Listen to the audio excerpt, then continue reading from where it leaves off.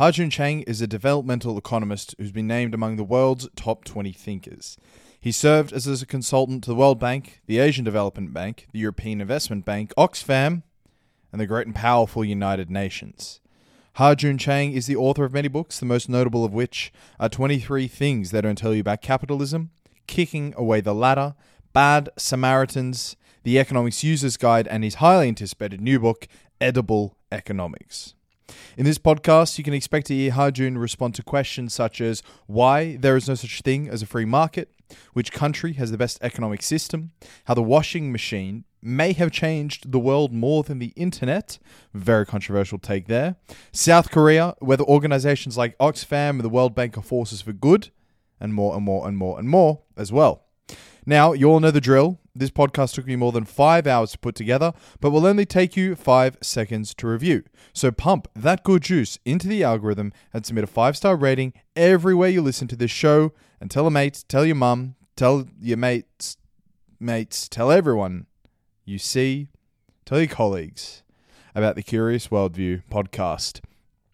And if you follow me on socials, which is at the moment about 5 people, you will see that I am now shilling the Shorts game.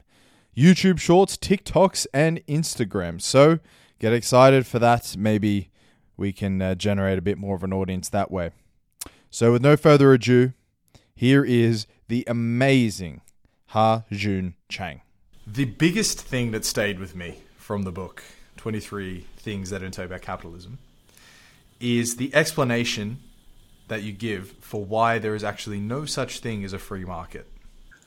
Yes, that idea, it had developed over probably the couple of decades since I started my academic career.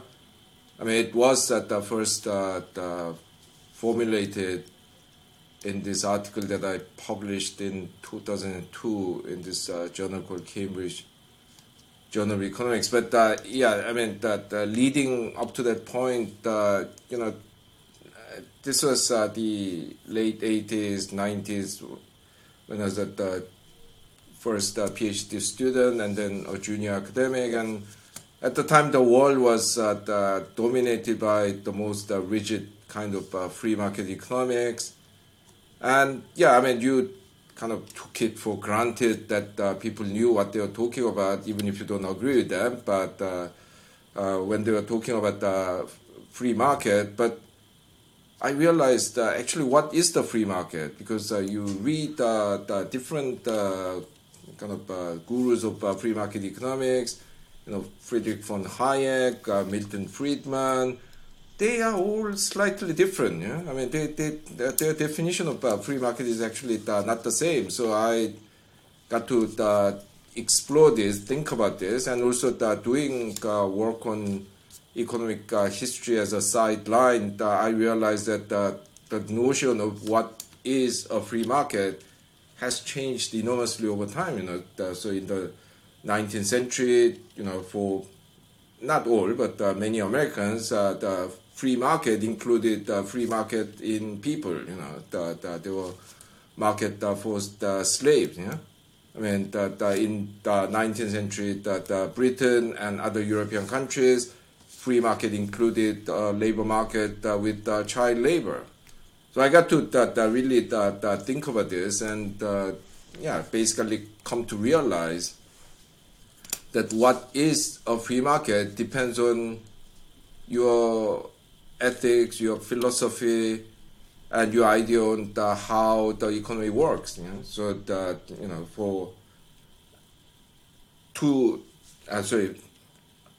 for the same market, one group of people might say this is a free market, and others may say it's not.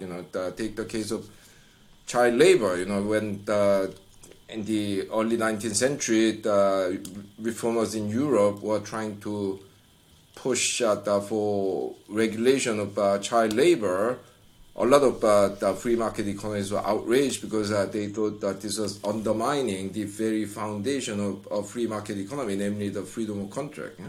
So their point was, look, these kids want to work, they need to work, these the factory owners that want to employ them. What is your problem? It's not as if these factory owners kidnap these children and use them as slave labor. It's based on the free contract. Yeah? Now, if you take that view, you would of course say that trying to intervene in the labor market by regulating child labor is anti-free market policy. But on the other hand, these days, not even the most ardent supporters of free market do not say that, we need to bring back child labor so that our labor market can be truly free, because in the last couple of centuries, even these people have come to accept that, yes, the right of children to have a childhood and education has priority over freedom of contract. Yeah? Once you accept that, you don't even consider it as a regulation. But when you think about it, this is a huge regulation, because if you say, it's a hypothetical situation, but if you try to ban completely child labor in the very poor countries where 40-50% of the children are working, and I'm not talking about taking care of the family goat and getting fired, that kind of work. We are talking about the children actually doing adults' work, and in many poor countries that 40-50% of the children might be working, and in that kind of situation, if you try to ban child labor, it would be tantamount to the U.S. government saying that everybody whose social security number ends with an odd number will be prevented from working from tomorrow. There'll be a riot. Yeah. So it's that kind of huge regulation banning child labor, but these days most people don't even see it as a regulation. Yeah? No one says that we don't really have a free market economy because we ban child labor. We have banned slavery. Yeah? So all these examples that make you realize that actually the idea of free market itself is a political construct. I would go even further and say that the market itself is a political construct, because all markets have some political institutions at the foundation of it, which embody certain ethical values. So this means that there is no kind of scientific, totally objective way of drawing the boundary around the free market. And once you begin to accept that, you begin to understand the economy in a very different way, because it means that the economy now needs the public deliberation, that we need to think about ethical values, that we need to think about political institutions before you decide what kind of economy we are going to have. Maybe you could answer the question by giving an example of the US, like you do in the book. Basically, people might think that the US is as close as we've got to a sort of free market, capitalist sort of utopia, as close to the original philosophy as they'd come. But you realize that, wait a minute, as soon as the FDA is involved, that's regulation. That's not free market at play. As soon as you have immigration involved, that's a type of protectionism. That's regulation. No longer a free market. It's not just simply the equilibrium of demand and supply in every single domain. So could you explain, maybe using the USA as an example, why there is no such thing as a free market? That's right. Yeah, that's a good way of doing it. Yeah. Okay. So these days we are told to aspire to basically copy the U.S. model of capitalism, which comes as closest to the ideal free market economy as possible.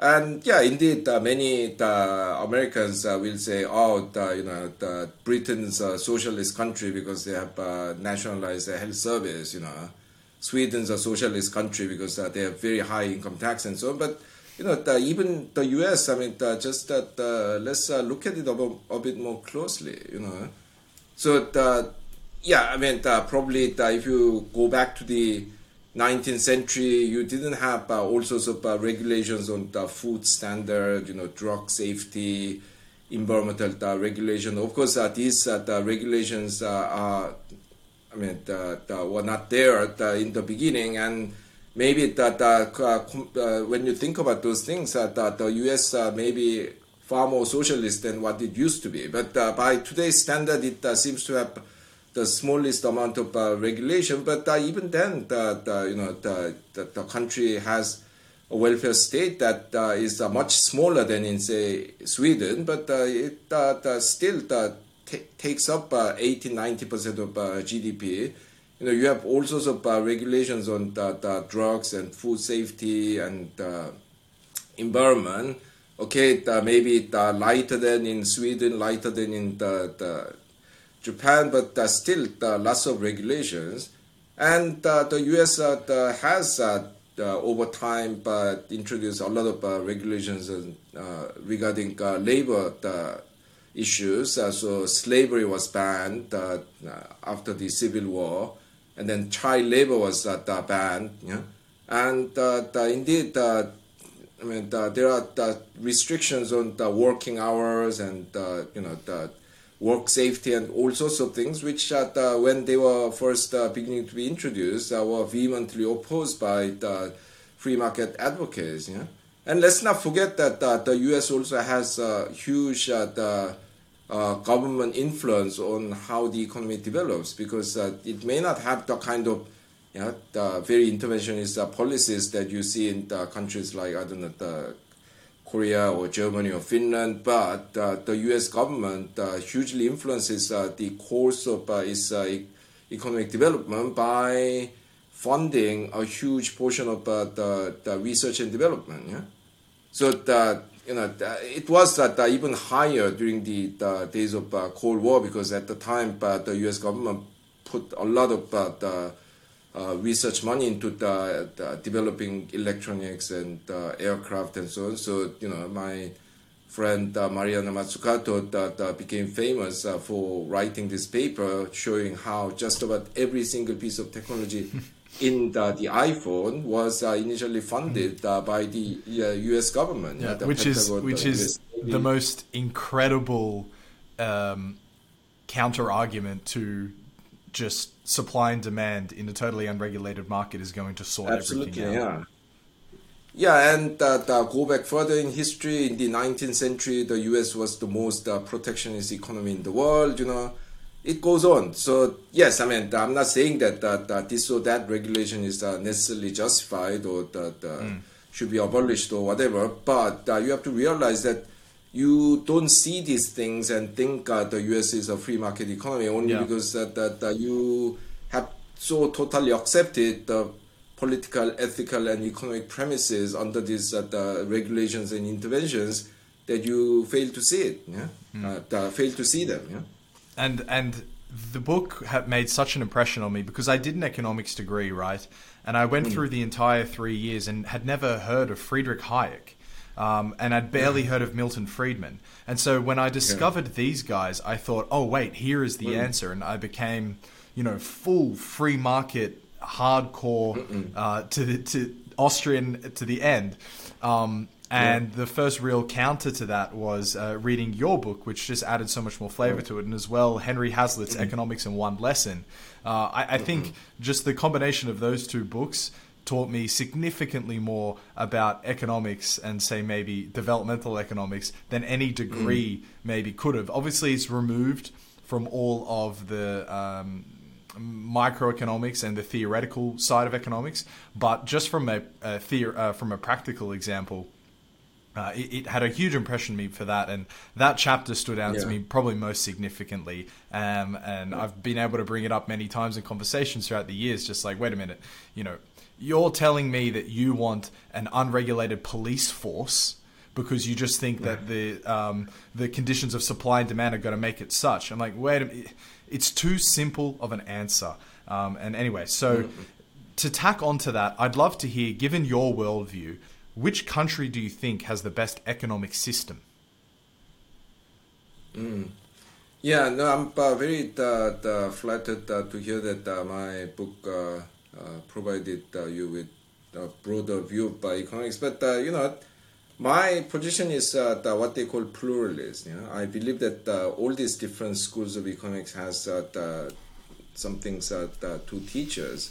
So, when people ask me that who are the, say, three most economists, who are the three economists who influence you the most, I would say Karl Marx on the left, but Friedrich Hayek on the right, and Herbert Simon, the father of the behavioral economics, in the middle.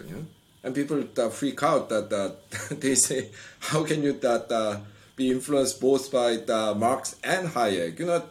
Hayek, I think, is the great economist.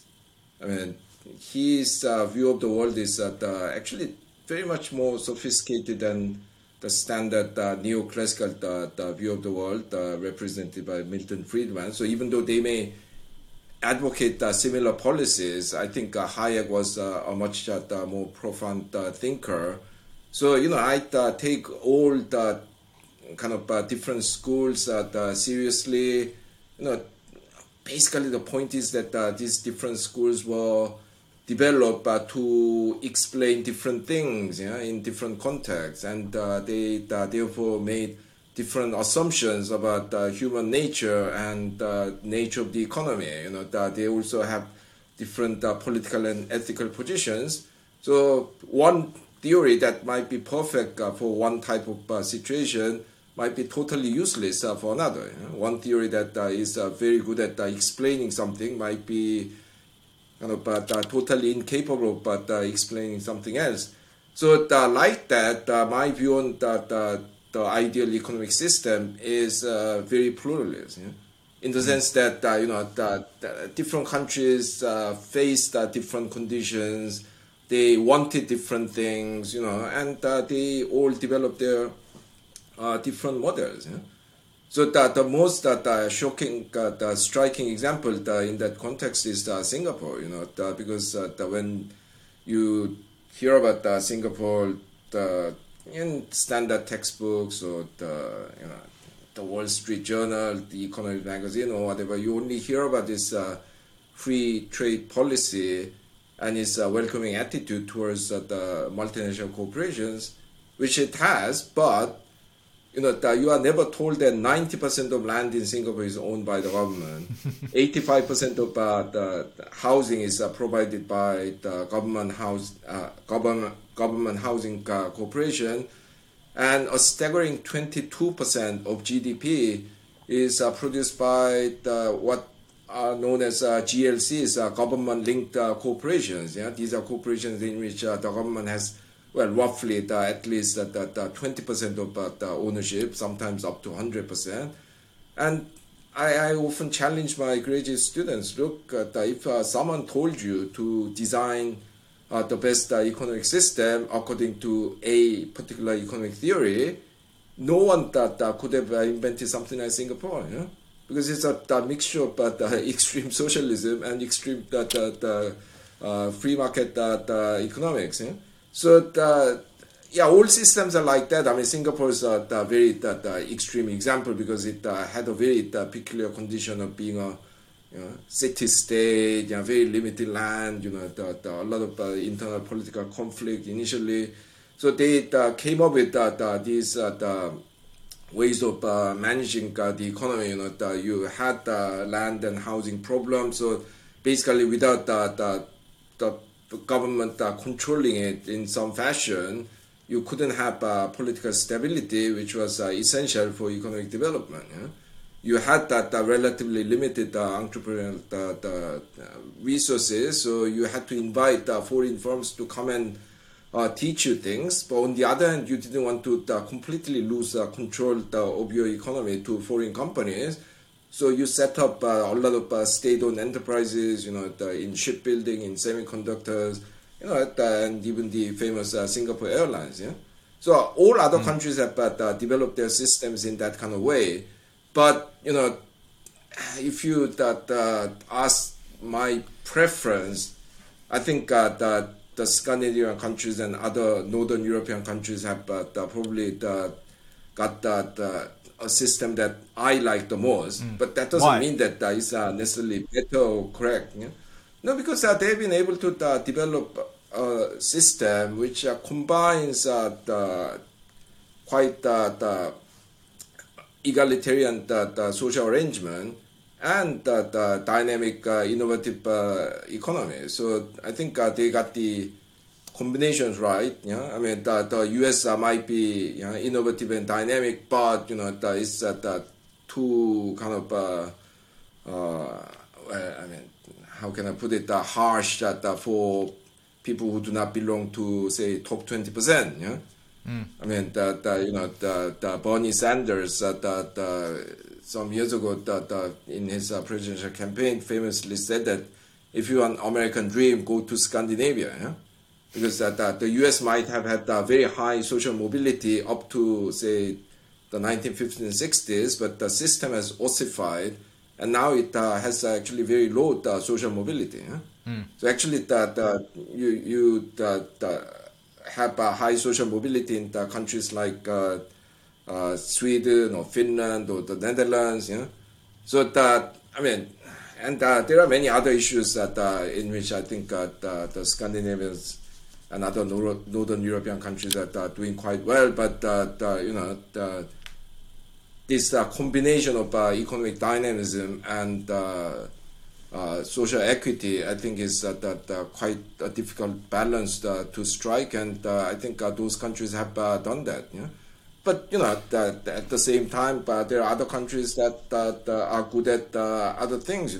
South Korea, my native country, has been extremely successful in creating an economy that is based on innovation and creativity. On the other hand, it has the very poor the welfare system, so much so that now the countries that got serious problem with falling social mobility, the lowest fertility rate in the world, the highest gender wage gap in the OECD. So, on those things it has done terribly. Huh? So I'm sure that you can say similar things about all the countries, including the Northern European countries, because there are obviously the problems in those countries too. But if you ask my preference, I would say the Northern Europe. But the other people have different political views and ethical views. So clearly, what are the economic indicators that you're using to measure Scandinavia as your favorite economic system? Oh, on a number of indicators. Yeah? So the first is the economic growth rate. Yeah?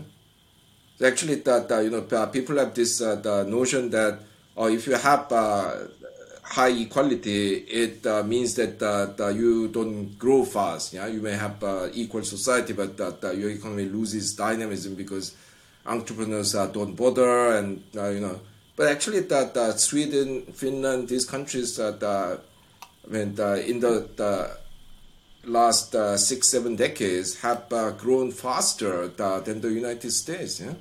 Do you want to know Do you know a really interesting statistic that backs up what you just said? People might think that because of the extremely high taxes that this country is very unattractive to entrepreneurs. But per capita, there are more unicorns in Stockholm than there are in Silicon Valley. Yeah. No, that's very impressive. No, yeah, exactly. I mean, this is no coincidence, because the system, of course, imposes high taxes and so on, but that tax is used to provide social stability. But more importantly, for the point that we are discussing now, it enables the society to utilize all the talents in society. Huh? Because in the Sweden and other Northern European countries, it is actually very possible for people who have come from very low background to rise to the top, because of the welfare system, the education system, and the training and retraining programs. So actually, the Americans are just think about it. They are getting all this entrepreneurial talent from Other immigrants. countries. Yeah, Yeah, exactly. yeah. But that is Because also they are- a tremendous compliment to the US system that they do attract the best talent in the world. And that yeah, also of has course, to yeah. come back No, to no, their economic. it's got some the incredible strengths, but it its internal system has now ossified that it cannot bring people up from the lower Yeah. strata of society. Another indicator that I would look at is that the rate of the indicators of income distribution. Of course, that in Sweden and Finland recently inequality has risen. Yeah? But still, that by international standard is that very, very low, and that makes a more pleasant society. That go to New York, London. That you see so many homeless people. That in Britain, which is one of the richest societies that the world has the humanity has ever created. You have millions of people going hungry. The reports of school kids stealing their mates' lunch. I mean, bringing a single slice of moldy bread for lunch and stuff like that. So, I don't want to kind of live in that kind of society. How much wealth it might create overall. So, yeah, I mean, there are. I mean, your unicorn indicator is also very, very important. All these the indicators are pointing out that these countries have got it better than most other countries. What about the cultural question here? It's also worth mentioning that Sweden is extremely homogenous. They all sort of practice the same religion. They generally all have the same type of family values. There is so little friction when it comes to people's worldview and sort of ambition for life within the Swedish society, which has to be this giant intangible reason why all these other things seem to work, why there is so much trust in the government to be willing to give 60% of your income, which is my fucking tax rate. It's a joke. But I'm here, right? And I decide to do it. So what about the cultural question? How does that feed into your economic worldview? Yeah. No, those are cultural aspects are broadly defined. I mean, the people's worldview, their relationship with each other, their view about the community, the trust in the public authority, and all of these. Of course, these things matter enormously. But I have been writing quite a lot of stuff on this aspect, arguing that these things are important, but they can be changed. They have been changed. Sweden itself is a very good example. In the 1920s, Sweden actually had the worst industrial relations in the world. Yeah? The country lost the largest number of working days in strikes per worker in the world. Yeah? So it was a very conflictual society. Yeah? I mean, never mind the homogeneity. I mean, the homogeneity can actually make a society more conflictual because people might be far less willing to accept high inequality in a homogeneous society. In the U.S., I mean, you have all kinds of immigrant groups and so on coming from different backgrounds at different times. So it's less kind of in that country that people are more willing to accept a high degree of inequality because they think, we are different from them. I mean, the ancestors have been here for a few centuries. We just came, in the last 20 years or whatever. But in homogeneous societies, inequality is harder to accept. I mean, which is actually the case in Korea too. That you see all these dramas from Netflix coming out of Korea and the movie Parasite and stuff like that. I mean, you see very, very high tension even though, I mean, yeah, Korea is actually quite unequal by the standard of Europe, but, it's still one of the more equal societies, but people just cannot accept it because they are so homogeneous. So anyway, going back to Sweden, in the 1920s, you had terrible industrial relations, and then the country had big problems with the Great Depression. At some point, unemployment rate was 30%, and the conflict grew and grew. But they finally realized that if they behave like this, they are all going to go down the drain together.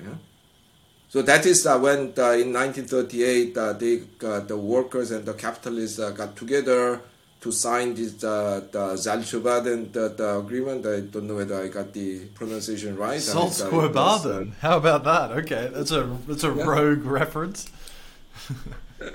Yeah. In that agreement, basically the workers and capitalists came to a basic understanding that they need to work together. And it's only after that the capitalists became more willing to pay higher taxes to fund the welfare state. The workers became more restraining in terms of the industrial actions.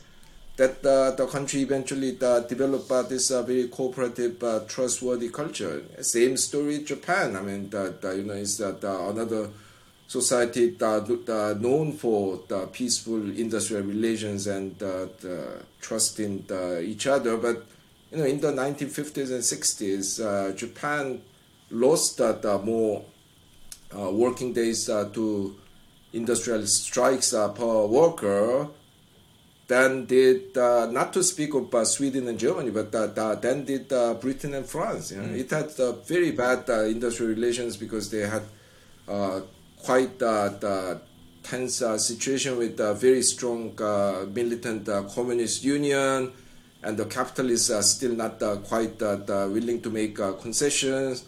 But once again, from the 60s, they realized we need to solve this. And the companies started creating, I mean, it was a very different arrangement from Sweden, but the companies that started creating what is known as lifetime employment for the co-workers. They provided company welfare. The workers that started moderating their demand. The communist unions, the popularity fell because of that. And yeah, in the end, I mean, it's not as good as the Scandinavian system, because it is great in Japan if you belong to the, say, top 50% of the workforce, because you have your job guaranteed, you have very good company welfare. But this the kind of part-time workers, workers working in smaller companies that cannot offer these things, they are not doing very well. But still, I mean, they were able to solve their problem. So once again, the important point about culture is that yes, it matters, but it can be reconstructed. It has been reconstructed, partly through these political efforts, but also through the very development of the economy, because when our material conditions change, people's attitude change. So one thing that a lot of the developing countries are finding it difficult is to basically make their workers accept kind of industrial discipline, keeping time and being there when you are needed, and working in cooperation with other workers, because in agrarian societies, timekeeping is not that important. I mean, you are essentially working, except for a few major tasks, that you are essentially working alone. You are not tied to the production line and so on. So that people in agrarian societies have a very different attitude towards these things. And when they first start working in factories, I mean, they appear lazy and uncooperative and exceptionally individualistic and so on. And indeed, this was, as I cite in a couple of my works, this was the conclusion that this Australian engineer who visited Japan in 1915 drew. Yeah, he was invited by the Japanese government to advise on how to improve the productivity in Japanese factories, and he basically said, that these guys are just too relaxed. They don't keep time. They are lazy.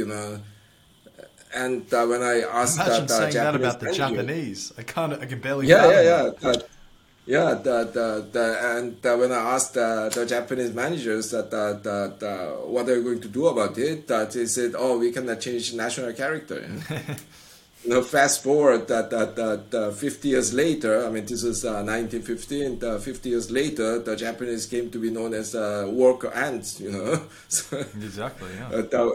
when the society industrializes, more and more people learn this the capitalist labor discipline and timekeeping, and their attitude change.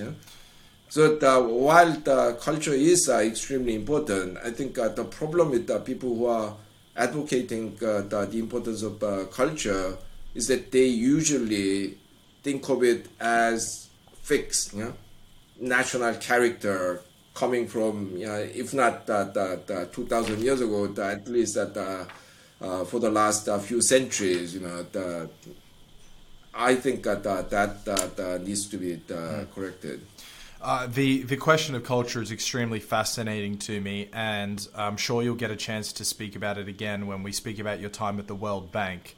But there are other questions we need to address. So I would ask you to please, not as quickly as possible, but in a more terse manner, speak to me about the chapter on how we misunderstand inflation, because this seems like a very relevant question at the moment.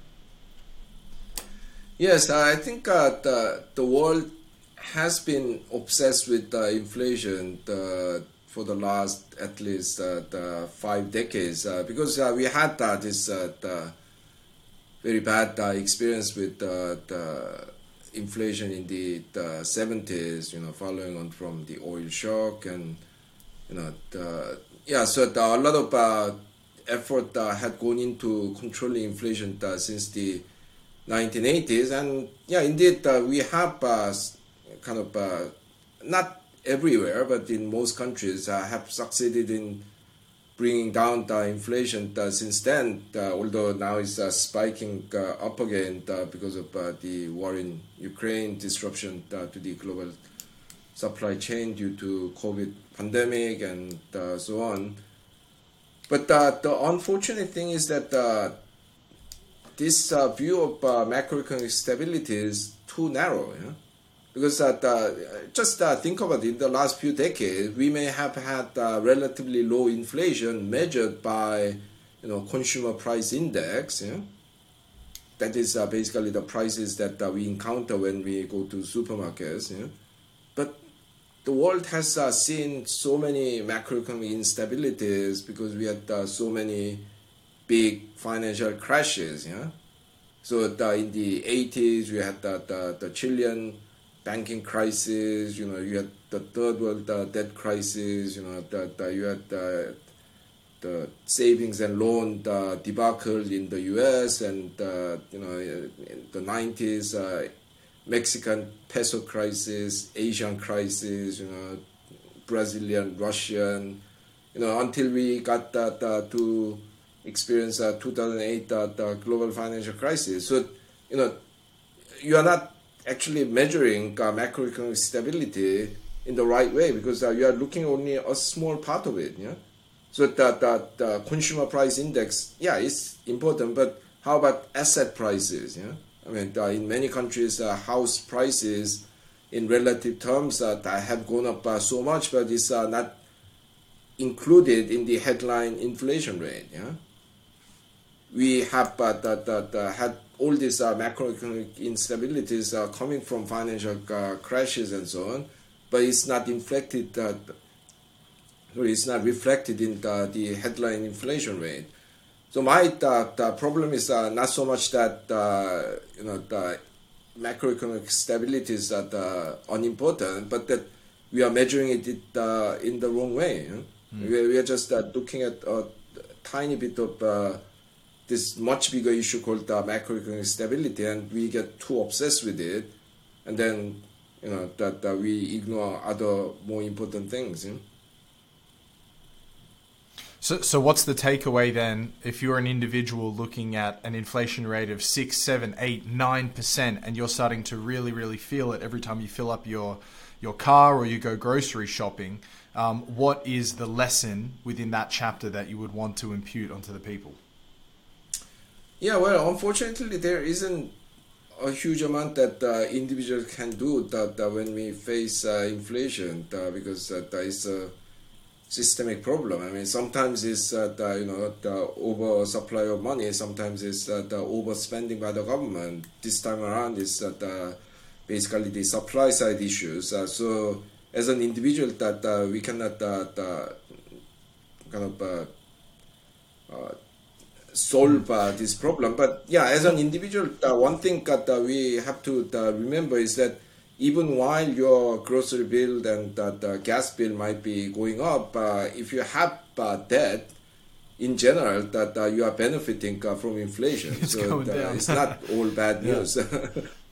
Yeah, so that's a nice that's a nice bow on it, actually. Yeah. Nice. A very provocative statement you make within the book is that the washing machine changed the world more than the internet. Now, I don't know when this book was written, but I think it was more than 10 years ago. I wonder whether you can still make this argument. Yeah, I will still hold on to it. There will be a point when I say, it hasn't. But until now, I think we tend to take existing things for granted too much. So just go back, say, a century,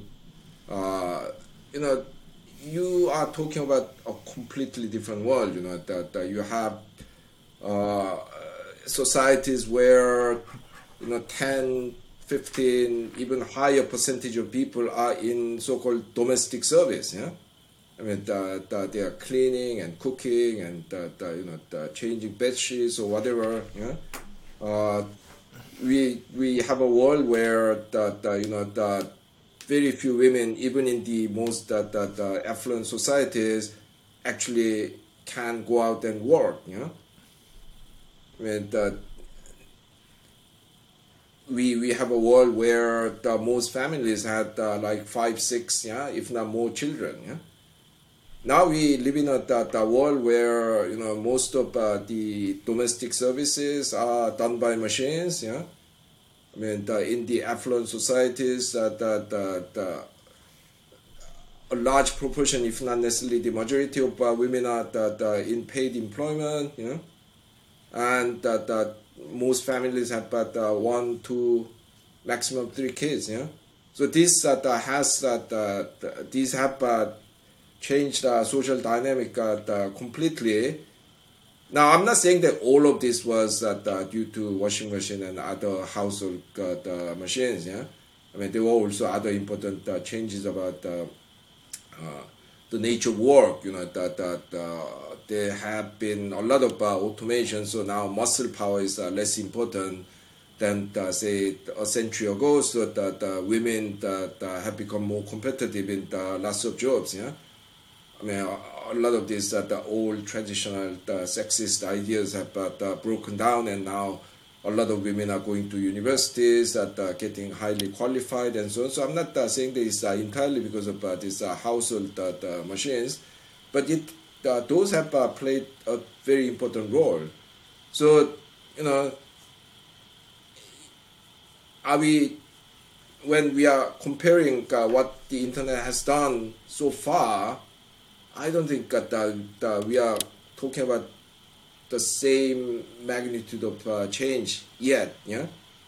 Maybe in 10 years' time, maybe 20 years' time, I'll say, now it has completely changed the society. That now I would admit that the washing machine isn't as important as the internet. But so far, it's beginning to influence now the factories and driving and lots of things. So we are getting there. But so far, it has mostly been on kind of the social entertainment side of things. Yeah, I mean, I love the internet because that I'm No, very. but it's much more than just social entertainment. I mean,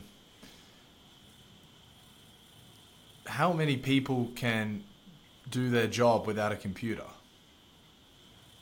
No, that's true, but it hasn't yet reached a stage where a whole class of workers are just eliminated. Obsolete. Yeah. Yeah, it's coming. It's coming Right. because soon we'll have the kind of Yeah. artificial intelligence doing the works of lawyers and accountants and maybe even the university professors. Yeah, so it is definitely coming, but not Yeah. yet. Not yet. Yeah. I know it's probably an impossible task, but have you read anything about the economic impact of, say, the washing machine, or the economic impact of, say, the internet? Has anyone done some grand study to No, try and put a anyone figure on has it? done it. I mean, think it will be a fascinating the balance sheet to draw up. Yeah. Because yeah. Yeah. Uh, Okay. No, but actually, it is at one level a fundamentally unfair comparison because the internet has been around for only, say, 3 decades. Yeah, the washing machine and other things, the other household machines have been around for a century. So, at one level, it's a fundamentally unfair comparison. And yeah, probably if you give both 100 years, I mean, definitely the internet will have done more, but. I was with that chapter just trying to kind of remind people that actually we tend to take so many things for granted, and we think always that the changes that are happening to us are the biggest and the most important and so on. But take a step back and you can get a better sense of proportion. Yeah? Cool. I would love to hear you speak about South Korea. There is a figure called Chung Ju-young, who I listened to a podcast Ju-young, about his biography, and he had truly maybe one of the most exceptional lives of anyone who ever lived. And you discuss him specifically in your new book, which is The Economics of Food, in the noodle chapter. So I'd love to hear you explain the culture of South Korea via the life of Mr. Chung Ju-young. Chung Ju-young is probably one of the greatest entrepreneurs that the humanity has produced ever. Yeah? I mean, he started out as a kind of small-time rice merchant. I mean, he was kind of selling rice in the kind of the provincial areas and then he got into construction business and built one of the biggest construction companies in the country at the time. I'm talking about the 1950s and 60s. But he was a very, very ambitious man, and he eventually wanted to compete in the best of the industries. So he got into automobile industry as his first attempt to diversify away from construction. And initially he ran this small assembly plant in collaboration with Ford, producing like 3,000 cars per year, that kind of thing. Yeah, and most of the parts were basically imported from America and other parts where Ford was in operation. But in 1973, he made this big decision to develop his original model. Yeah? Now, this was not entirely him, because the South Korean government was also as ambitious as him and wanted to develop an indigenous automobile industry. And the South Korean government said, unless you come up with your own model, we are going to cancel your license. No more of this importing foreign models, assembling them, and selling them. So the two forces that really came together, and Hyundai, the automobile corporation was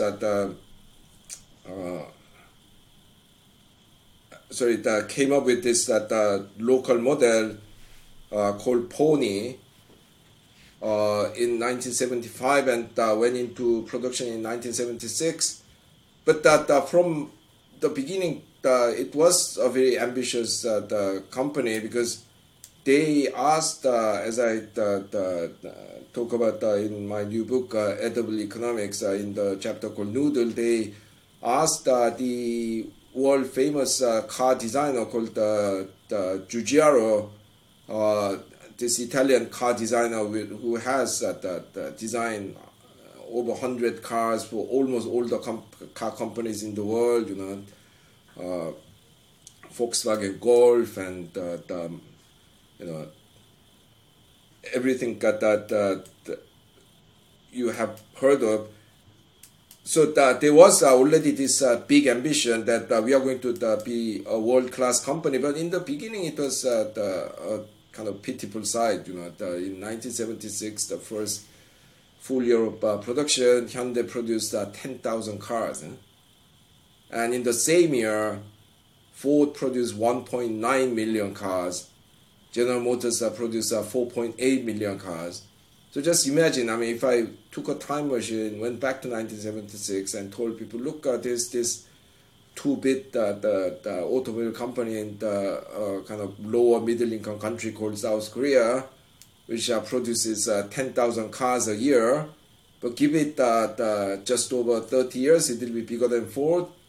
In less than 40 years, it will be producing more cars than General Motors. People would have put me in mental hospital.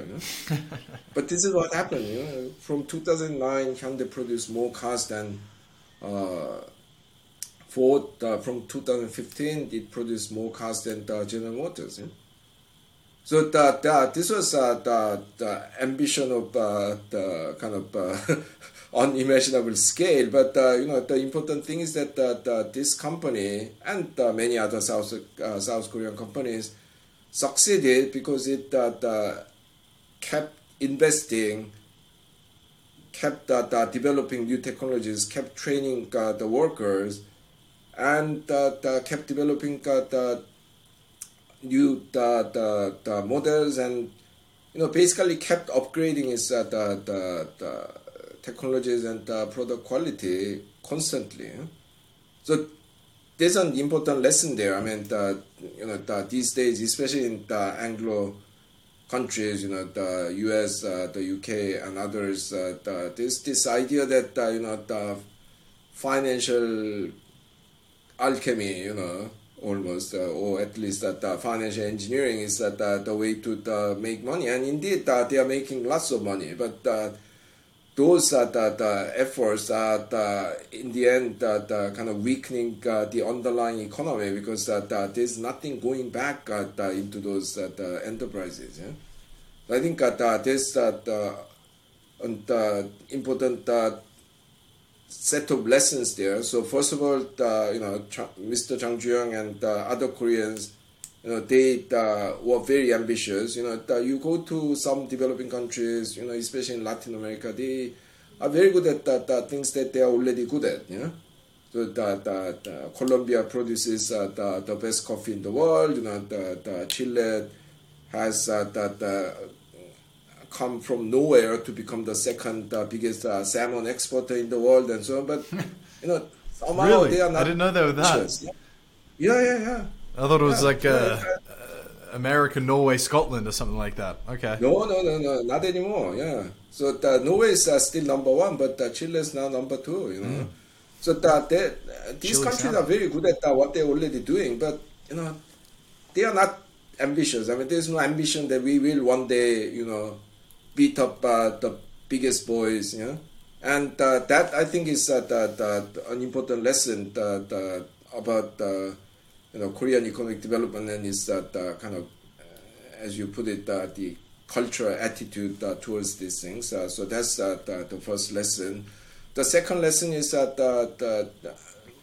these people understood Mr. Chung and the other Koreans who worked with him, who competed with him, and everyone, they knew that you cannot get something out of nothing. Yeah? You have to put in the effort, you have to invest, yeah? You have to develop technologies, you have to constantly upgrade. Yeah? So that's another important lesson to learn from that experience. I mean, it is that, I mean, as I already mentioned, I mean, we have some very big problems, but I think that in this aspect of industrialization, technological upgrading, constant innovation, I'm very proud of what my country has achieved. And does it still have a rosy future? Do those same values still live in the culture? You mentioned earlier the rising prominence of South Korea in pop culture, with Squid Games and with Parasite, and all of a sudden it's a place that people like really, really, really want to go to. Yeah. Yeah, no, I think the country has, I mean, this incredible strengths that still, in terms of its willingness to innovate and really to shoot for the highest stars. But I think, unfortunately, we've been losing this kind of ability to mobilize all of society's talents, yeah. Because until the 80s, yeah, maybe even the early 90s, it was literally possible to be born in the poorest family in the country and become, the republic's president, Supreme Court judge, the top scientist, because we at the time had that very flat social structure. The old feudal hierarchy was destroyed first through Japanese colonialism, and then the Pacific War, and the Second World, the Korean War, and the land reform, and so on. So and then we had quite a meritocratic education system. So you were able to utilize all the talents that in the society to create some incredible things. Mr. Jang Ju-young being a very good example. Yeah. But now the society is ossifying. That's the kind of thing you are seeing in Parasite, Squid Game. I mean, lots of the recent Korean dramas. Yeah, so now the younger generation they feel very frustrated because unless they come from the top, say 10% of families, they have so many obstacles to realizing their dreams and expanding their talents. So I think we need to get that right through a better welfare system, reform of the education system, and so on. But yeah, I mean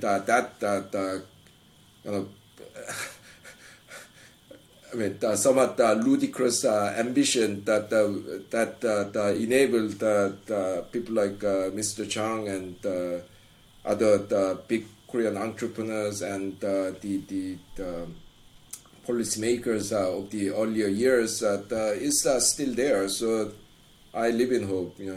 Nice. There is a really interesting question on economic development that I wanted to ask you. You've been a consultant to the World Bank, the Asian Development Bank, the European Investment Bank, and as well as Oxfam. So from working with all of these different organizations, what is something interesting that you've learned about economic development? Yeah, I think one important thing to bear in mind when we talk about these big organizations is that they have this big kind of headlines, decided by the top people. But these are very large and complex organizations. So actually, that what they are depends on which part you look at and which part you work with. So the World Bank, as a kind of corporate policy, might state that we are going to I don't know, liberalize trade all over the world. We are going to privatize everything. But actually, when you work with people who work there, who are in charge of a particular country or particular sector, particular aspects of policy, whether it's social policy or trade policy, actually you meet very diverse people. And in that sense, my sample is biased because people who don't like what I say wouldn't have asked me to work with them. So it's people within those organizations who are interested in listening to something different, listening to the unusual point of view that I have worked with, and I have had very good experiences with those people. But the problem with these big international organizations is that they are, in the end, a very politicized organization. So whatever good policy that people lower down come up with, if it doesn't match the top corporate kind of vision, then they get ignored.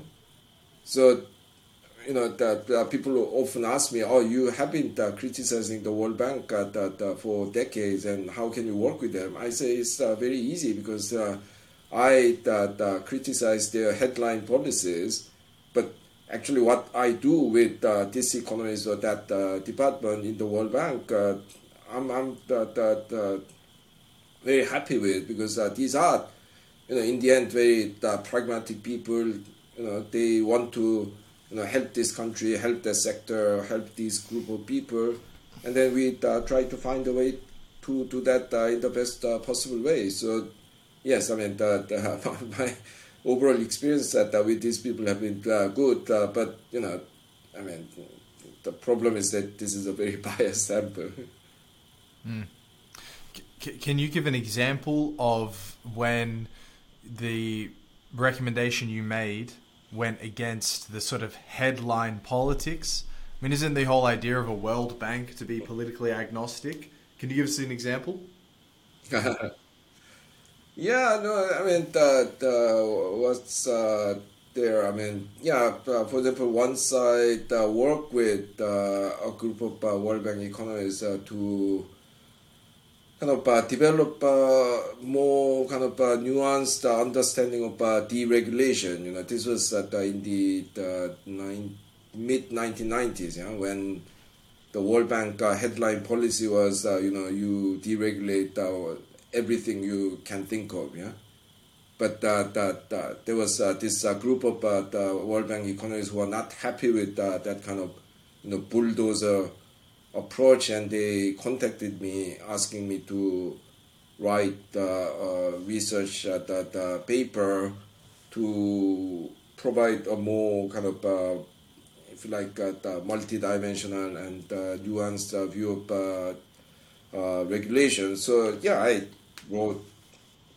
a research paper saying that yes, I mean that sometimes deregulation is good, sometimes it's even necessary, but you need to make this decision sector by sector, country by country, because there's no economic theory that says the more deregulated your economy is, the better it is.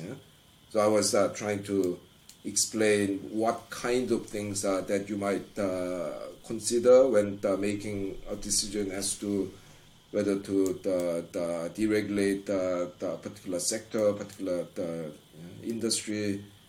So they were very happy with the report, but I don't know what kind of impact it had internally. I mean,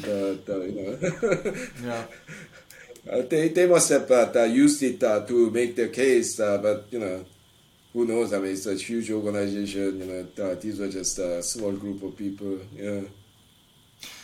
Speaking of these international banks that are supposed to be apolitical, what's your take on foreign aid because, there is, from what I see, like an obvious divide between people saying it's absolutely necessary versus it's actually a detriment to the country. A wild, shocking statistic that Michael Yaus on episode 12 of this podcast said was that Africa imports more calories than they produce themselves.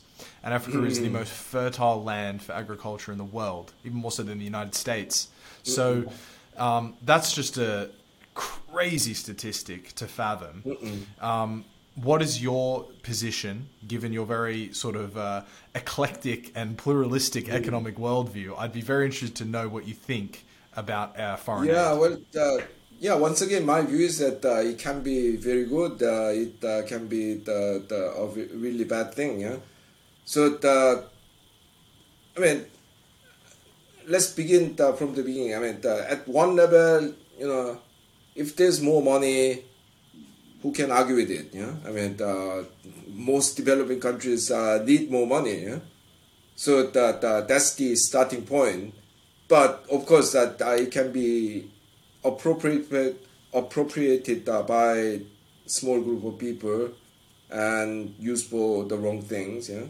It can be implemented used in a generally decent way, but you might have designed the scheme and actually they don't work. So what comes out of it really depends on how you use the money. Yeah? So there are cases where the foreign aid did some really important good things. For example, in the 1950s, South Korea was devastated. First the Pacific War, and then the Korean War, and people were starving, and the country was not able to invest more than 5% of its GDP. It was a terrible situation. Yeah?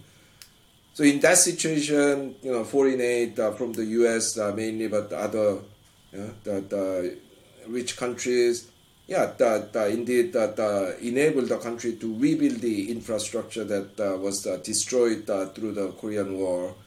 Fed people, that sent the kids to school. So you have examples like that where foreign aid was crucial in the country's future development. Yeah? On the other hand, you have many examples where foreign aid, first of all, is hugely exaggerated because first of all, a lot of money is used for companies and consultants from the country that is giving the aid. So actually, they might say, oh, we have a foreign aid budget of 500 million, but actually the actual money that goes to recipient countries might be only 20% of that or whatever. So that's one problem. And secondly, there are countries where this aid is appropriated by the corrupt political elite, and then there are all kinds of schemes that are introduced that haven't been really thought through, so do not benefit the country to the extent that you'd expect from seeing the figure. But on the whole, I think I would say foreign aid is a good thing for countries at very low levels of development, where South Korea was in the 1950s and so on, provided that the political corruption doesn't eat it away.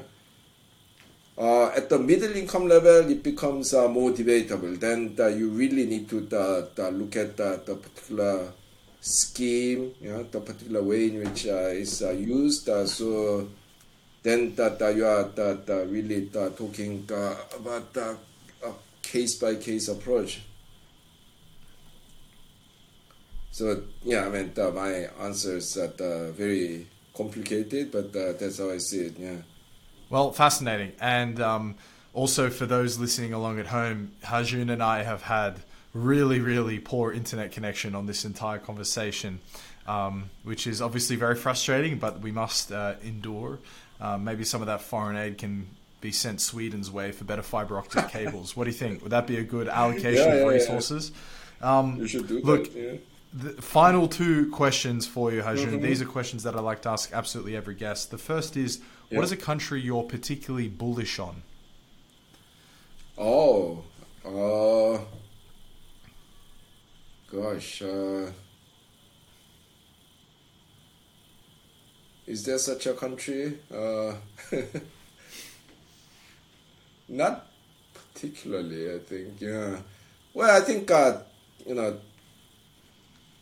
it depends on what kind of time frame we are talking about. I mean, if you are talking about, say, next 10 years, I would certainly say Vietnam. You know?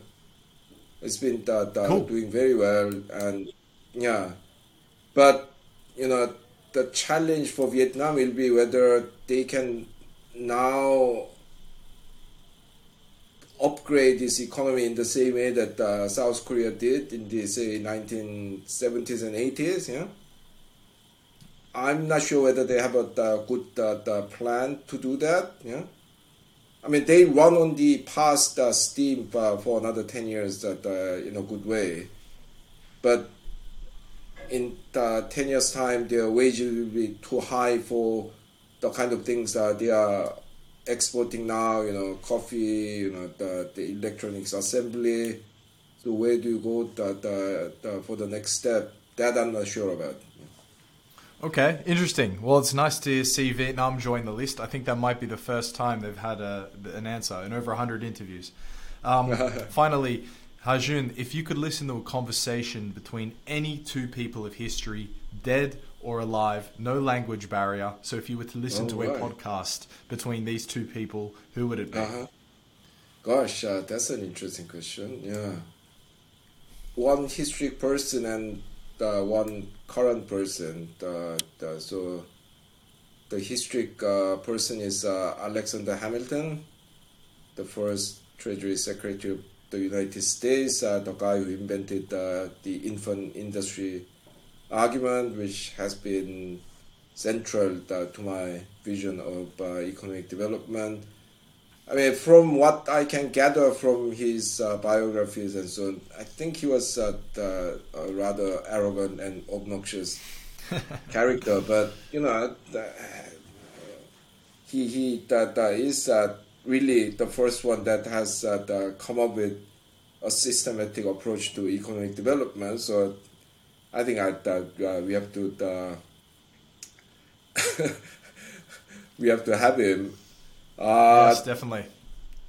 Yeah, I don't know. I mean, maybe if he comes alive and turns out to be excessively obnoxious, then I'm not sure whether I will not regret my choice. But what can you do? Yeah, and I think Hamilton's modern conversation partner, I would choose Sanna Marin, the Finnish Prime Minister. Well, Hajun, I can't thank you enough for being so generous with your time. And but thank you for your patience. I mean, I haven't been able to communicate with you as quickly as I should. But I mean, the last